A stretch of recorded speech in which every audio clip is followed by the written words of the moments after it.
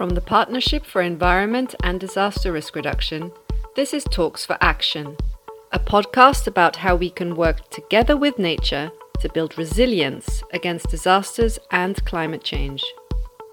Talks for Action will bring you on a journey to highlight how nature is playing an important role from the climate talks at COP26 in Glasgow last year to the Global Platform for Disaster Risk Reduction in 2022. Each Talks for Action episode will focus on different ways that nature-based solutions contribute to increasing disaster and climate resilience. You will hear a wide range of perspectives from around the world on how nature is being applied as a solution to the pressing climate and disaster issues. From voices from the field to humanitarian perspectives and UN climate advisors. On your commute to work, your morning run, or over a cup of tea, listen in and learn something new about how to work with nature in addressing one of our most pressing issues today, the climate and disaster emergency. So on the 2nd to the 3rd of June, Stockholm Plus 50 will commemorate the 1972 United Nations Conference on the Human Environment and celebrate 50 years of global environmental action. In recent years, nature-based solutions have emerged as a key environmental action to address societal challenges. Now, today we'll be discussing some of the promises and pitfalls of nature-based solutions with a special spotlight on social equity, finance, and scale. And today I have two guests with me, both from the Stockholm Environment Institute. So we have Carina Baquet, who is a senior research fellow and team leader for the Water, Coasts and Ocean Group at Stockholm Environment Institute's headquarters. Her research focuses on the political dimensions of coastal governance, including disaster risk reduction, water security, and source to sea. So welcome, Carina. It's really nice to have you on the podcast today. Thank you, Natalie. Great to be here. Thanks for the invitation. And as my second guest today is Jonathan Green, a senior researcher within the Sustainable Consumption and Production Group, which works to trace the impacts of consumption on biodiversity via often complex chains of trade in agricultural communities. So welcome, Jonathan. It's really nice to have you on today. Thank you very much. Nice to be here. So I was thinking we could start this podcast off with a quote from the Stockholm Declaration from 1972. So I'm just going to read it. Man is both creature and molder of his environment, which gives him physical sustenance and affords him the opportunity for intellectual, moral, social, and spiritual growth. In the long and tortuous evolution of the human race on this planet, a stage has been reached when, through rapid acceleration of science and technology, man has acquired the power to transform his environment in countless ways and on an unprecedented scale. Both aspects of man's environment, the natural and man-made, are essential to his well-being and to the enjoyment of basic human rights, the right to life itself. So I wonder if we could hear some also reactions to this quote 50 years on. So maybe Jonathan, if you'd like to provide some of your thoughts. I really love this quote. I think it's beautifully written, and it really highlights interdependencies of people and nature. And it brings to my mind images of builders building dams and engineering their environment, which all seems very natural and good. But it also brings the idea that our lack of understanding and lack of the recognition of our power has led us to overstep some critical boundaries. As you say, it comes from the opening proclamation of the Stockholm Declaration, and 50 years on, I think we're still grappling with these same ideas of our dependencies and our interconnectedness with our environment. Definitely. Carina, would you like to add your thoughts? Sure. To me, this quote is quite emblematic of the prevailing belief that humans are entitled to control nature, sort of a nature that needs control to spare humans from a torturous evolution. And in this context, science and technology are presented as tools to achieve such control. Sort of presents an instrumental understanding of nature, which has come to shape much of modern conservation efforts and more generally how we relate to nature and biodiversity, where species or biomes that are considered of higher relevance, productivity to humans, or even just cute, are also those that are prioritized. And the problem is that as mighty as a human species might be, we are also very short-term sighted and have not always understood the value of nature and species over the long term. And as we know, this is a result of this is that we're facing a 6-max extinction caused partly by the same technology and science praised in this quote. So, I mean, I'm a researcher, so I'm definitely not intending to demonize science in any ways, but as we know, science and technology are tools, and it is up to the user to define their purpose. Science and technology have also helped us understand our world and natural phenomena better, especially modern scientific knowledge combined with cross-generational understandings of our surroundings, or what we could call indigenous knowledge, has been extremely helpful to help us realize that progress is not only about high-tech advancements. Progress is sometimes about playing along with what landscapes have to offer. And to me, this is the core of the idea behind nature-based solutions. Yes, indeed, and it's true. Like much of the talk at the moment has been going a little bit away from science and technology, although in the same way, there is still very much a drive of science and technology, I think, to combat climate change and all of these things. But as you highlight, I guess nature-based solutions has also come to the fore as maybe an alternative to the science and technology. And there's this general assumption that therefore, this is the solution and it's going to be way better and offer better, in the grand scheme of things, of a better solution than traditional grey or hard infrastructure. That's a question that we've not really discussed yet much also on this podcast. And I want to see, what are your thoughts about this? John, if I'd like to ask you to come in. Yeah, I agree, absolutely. So nature-based solutions have really come to the fore, and they've received a lot of attention from researchers, policymakers, NGOs, and that attention is an acknowledgement that biodiversity, ecosystems, and humans need to find a more sustainable way of cohabiting this planet, not only out of respect for other species, but also because we've got to realize that eventually not even the hardest structures will protect us from what we're experiencing in terms of species extinctions or extreme events. But having said that, it won't always be a win for everyone. And nature-based solutions need proper planning. They need careful consideration of who stands to gain and who might lose out. And if we don't properly consider those things, then our intention can backfire and we can potentially lose an awful lot of progress. And if I could just jump in there, Natalie, I think I totally agree with what John is saying. Our work with coastal cities has highlighted at least 3 aspects. There might be more, but at least 3 aspects that are particularly important to look at. One is on social equity, the second is scale, and the third is on financial issues. And unless these are carefully thought through, these are risks that could come up in forms of local opposition or adverse socioeconomic and environmental effects.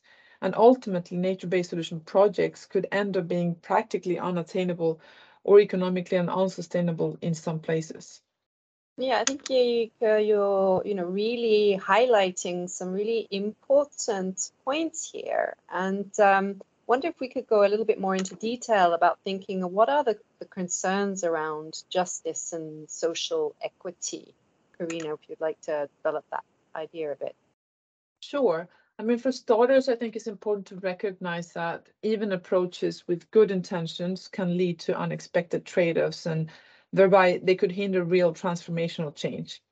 And although we have seen a recent proliferation of NBS studies, programs, publications, groups, etc., a lot of the focus has been on the science, the technology, and the innovation required to generate these solutions.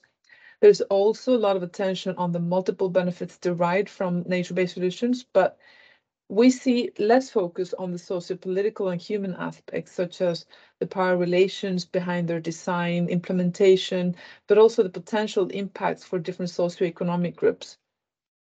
Also, we recognize that it's very hard to make generalizations. NBS differ enormously in their implementation.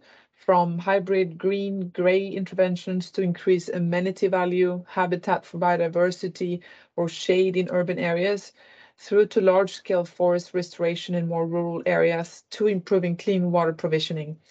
But in every case, it matters enormously that we understand which communities stand to benefit and who bears the costs. That's right. And I think, as we mentioned earlier, it's quite intuitive for us to see nature-based as being wholesome and therefore better. And for the large part, it can be true. But it is really critical to discuss how the benefits are being distributed and who are the solutions going to benefit. Are there any costs? Why is it being implemented here? Are there other areas or other communities that might benefit more? And we've been working with some colleagues at SEI to identify ways to promote greater justice and equity in the implementation of nature-based solutions. And we came up with 5 principles that, whilst not necessarily easy, could help enormously.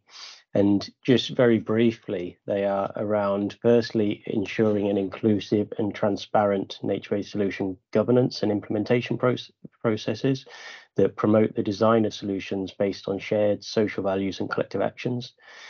Secondly, it's designing and implementing nature-based solutions that address the political and socio-economic relationships that can produce and can reproduce marginalization, inequality, and injustice.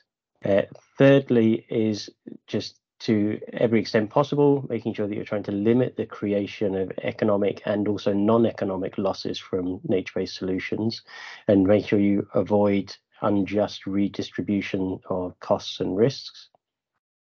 Then fourthly, we should be prioritizing nature-based solutions for the most at-risk places and the most at-risk communities. And then finally, trying to counterbalance the traditionally strong economic focus on valuation and measurement in nature-based solution governance and implementation, so that we acknowledge and we evaluate shifts in social vulnerability, equality, knowledge, power, empowerment, and political capabilities. If I can just add, these of course do not stand alone. I mean, equity and justice also linked to our concerns about scale and finance. That's a very good point, Karina. Do you want to kind of develop a bit more around the theme of scale? Sure. I mean, scale is a complex concept. I hope there are no geographers out there opposing what I'm about to say, but it is a very important aspect for nature-based solutions. In its very, very basic understanding, scale is essentially the way we measure and study phenomena according to at least temporal, spatial, jurisdictional, or analytical characteristics. And sometimes these characteristics are related to one another. So let me just provide some examples to make it a bit clearer. When it comes to the temporal scale of nature-based solutions, these interventions are quite different from our governance scales, which are usually predetermined to a number of years, for example, 4 years or 6 years, whereas the productivity or effectiveness of a nature-based solution sometimes cannot be shown in such a short time. For example, establishing forests takes time, and the benefits do not scale linearly with size, nor do they accrue to the same scales and locations of the intervention. So this introduces both spatial and temporal scalar elements that can fall outside of conventional planning and our policy horizons. When it comes to space or the spatial scale, the size and extension of nature-based solutions substantially affects their ability to deliver expected outcomes. So ecosystems depend on landscape level processes, we know that. And as such, their integrity and health will determine the effectiveness of the intervention. So, for example, coastal interventions are very much dependent on changes in upstream sediment loads that influence downstream coastline stability. When it comes to the third type of scale, or analytical scale, our understanding of scale has implications for how we assess the performance of nature-based solutions. And so, while we often call for a landscape approach when thinking about nature-based solutions, their monitoring is often very limited in scale. So take wetlands, which is a well-studied type of NBS. Research shows that there is a mismatch between the scales at which hydrological changes take place and the scale at which observations and predictions are made. So summing up, I think thinking about scale highlights some trade-offs that really need to be considered when planning NBS. Yeah, you make some really good points. I think that we need to take into account that sometimes I think we know them and they have been talked about, but not really necessarily considered in when people are preparing these projects. But talking about thinking of preparing and planning projects, I mean, clearly finance is a key aspect. I wonder, and which you also mentioned before. So I wonder, John, if you'd like to come in on finance. Yeah, sure. So finance is key. And again, we've been working with some colleagues of ours on this issue. But ultimately, if we're going to be able to transition to more sustainable and more resilient economies, then we're going to need to structure our finance and our financial systems to enable it. Otherwise, they could instead block that transition. And mainstream finance has got to be better aligned with the protection of nature and better aligned with human resilience. So there's an enabling role that climate finance and international development finance can play by investing in nature-based solutions. But here too, we see that same interplay of risks with justice and equity. So as an example, a key concern is that finance might be mobilized in such a way as it privileges quantifiable benefits. So that's things like profit and economic returns and growth, and less quantifiable and less likely to generate returns on investment in a conventional sense are the many co-benefits for people and nature that nature-based solutions promise. But the implication of this is that a market-driven finance may prioritize projects that serve higher income groups where quantifiable economic returns could be higher. So what we could find is that more vulnerable segments of populations might be displaced when you get urban greening projects that leads to higher housing rents in the area. And we could find that more vulnerable areas, which are often those that are most in need of safe green spaces, might not be as attractive for green infrastructural investments, particularly from the private sector, as the better off or more central areas of the city. And there are some common challenges that adaptation projects typically face in attracting finance, which are also applicable to nature-based solution projects. For example, short-term mindsets of investors, lack of adaptation-related revenue streams, and a lack of focus on the wider societal benefits, which don't typically accrue as income to an investor, and they can also be difficult to square with a more conventional financing model.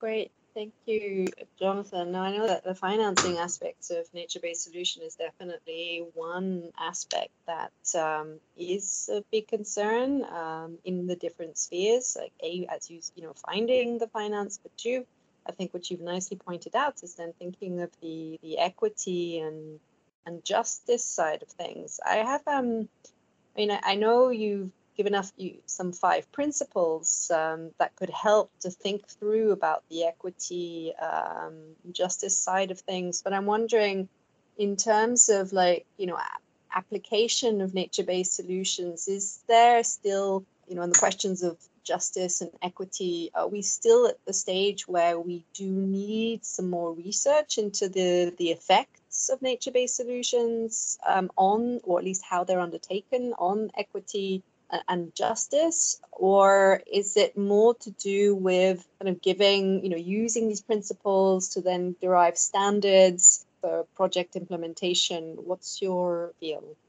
I could jump in, and then John, feel free to jump in afterwards if you disagree or have anything else to add. I mean, definitely evidence is always good to strengthen the case, because nature-based solutions are so context-based, and not only depending on the ecosystem or the landscape, but also on the institutions ruling them, then I would suspect that this evidence will vary, and also what the needs are will vary as well. We've carried out some research in Sweden on it, and what we see is that the organization around it, the knowledge around it, it's quite different than what we see in the literature.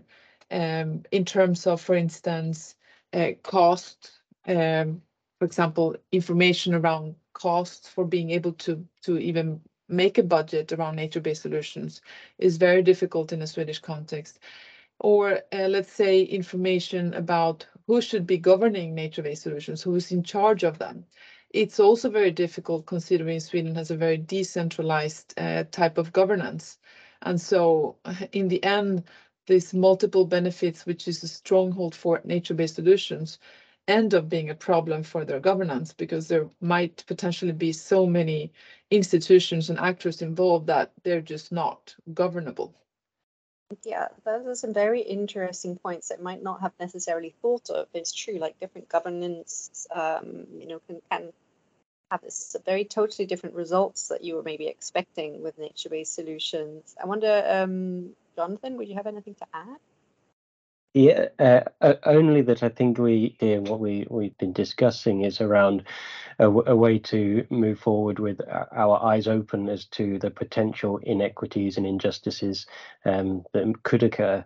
And I think Corinne is right that more evidence is always useful. And I think as a starting point, actually having our eyes open to what those issues could be, and thereby actually opening the door to starting to monitor them and bring them to light, and thereby do better as we go along.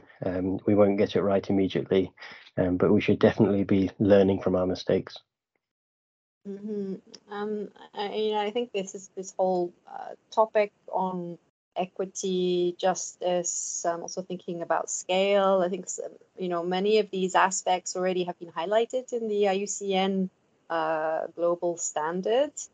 But I think it's still to be seen how much uptake there is, and as you say, it's time to I think as the more we put these issues on the table, then the more as you so eloquently said, we will have our eyes open when we're undertaking these aspects.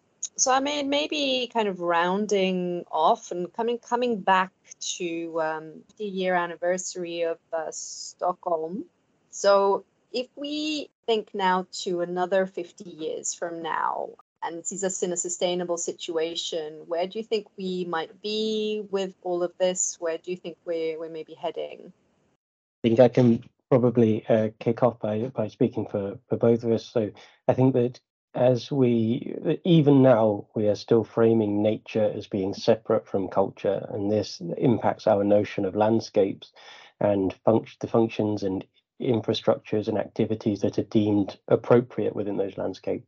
For example, natural landscapes are associated with things like nature conservation and recreation, whereas the built environment is more associated with human activity, growth, and human prosperity. And I think what we'd both like to see is that nature-society dichotomy bridged through a perspective of multifunctional landscapes. And I could jump in there to just talk a bit about what we mean by multifunctionality.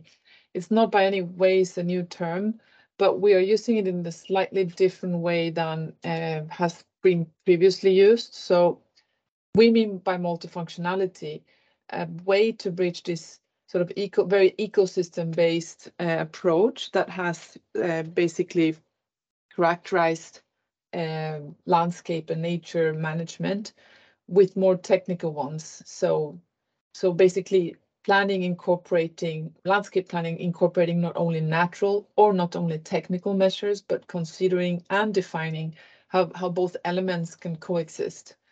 And we think that having this approach is not only fundamental for adaptation, but a way to reconcile questions of social equity with biodiversity and environmental goals.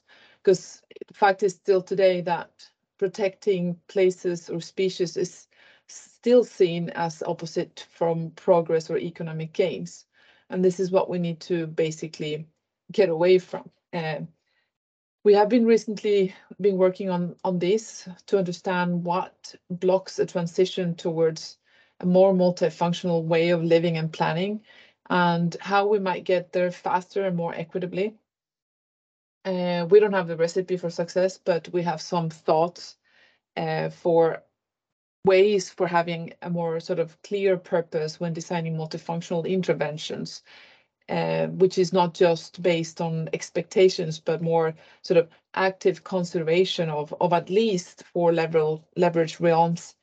The first one is about really defining at least 3 things. There might be many others, but at least 3 things. The mechanisms for change. What are the mechanisms for change foreseen when designing interventions? Defining what the collective gains are. We see very often that in adaptation processes, there's lots of private gains, but the collective gains are sometimes just assumed or not defined. And considering scalar justice, and by scalar again, we go back to these different types of scale that cuts across space, time, and generations. The second realm is about design. And I know there's a lot of discussions about design in the nature-based solutions literature, so there's a lot to learn from there. But again, I think multiple benefits are something that are very implicit and assumed rather than embedded in their design from the beginning. And as I will take this later, this assumptions and the lack of definition and design impacts how we monitor things. But before I go into the monitoring aspects, there are 2 other things that are important for design. One is interoperability, basically how the different elements relate and can be operated together. And in this case, we're talking about the different functions that an intervention might entail need to be interoperable. But also reinforcing a sense of place, considering that many solutions are landscape-based. The costs and the benefits might not be felt where communities are located, and so trying to get a sense of place from these interventions is very important. And now back into the monitoring, because as I was saying, that the way we design impacts how we monitor, and we see that some of the monitoring occurs short term and in specific places. We need to move beyond that and monitor longer term and at a landscape level. We also need to monitor for effectiveness and performance. And we also need to monitor the landscape service provision rather than just assume it. And lastly, the last leverage realm that we want to highlight is related to governance. Again, landscape approaches assume connectivity, but we are not governing for connectivity. Our governance systems are very sort of broken into jurisdictions that don't follow the landscape approaches that we might have initially designed for. We also need to govern for compatibility and for a just adaptation, so that the ones that are benefited are not just the near at hand or already well-off populations, but the ones that actually needed the most. Great, thank you, Karina. And as both of you also were talking about multifunctional landscapes and some of these leverage realms, it really brought to mind how in a certain sense you're putting forward like a way forward that is very congruent to the outcomes of the Working Group 2 IPCC report, which has recently come out, where they're really highlighting this need for integration between society and nature, just as you have been highlighting today, and given also some really good ways forwards to help achieve that. So I think, with that, we do have a good way forwards in terms of creating a more sustainable future. And I thank both of you for your insights and inputs, and what I think is a really interesting discussion today on different aspects of nature-based solutions. Thank you to both of you. Thank you very much for having us along. Thank you, Natalie. You've just listened to Talks for Action, a podcast brought to you by the Partnership for Environment and Disaster Risk Reduction. If you are interested in learning more about nature-based solutions for disaster and climate resilience, please follow our free online course on www.pedr.org/MOOC. I repeat, www.pedr.org/MOOC. Until next month for the next episode, stay tuned.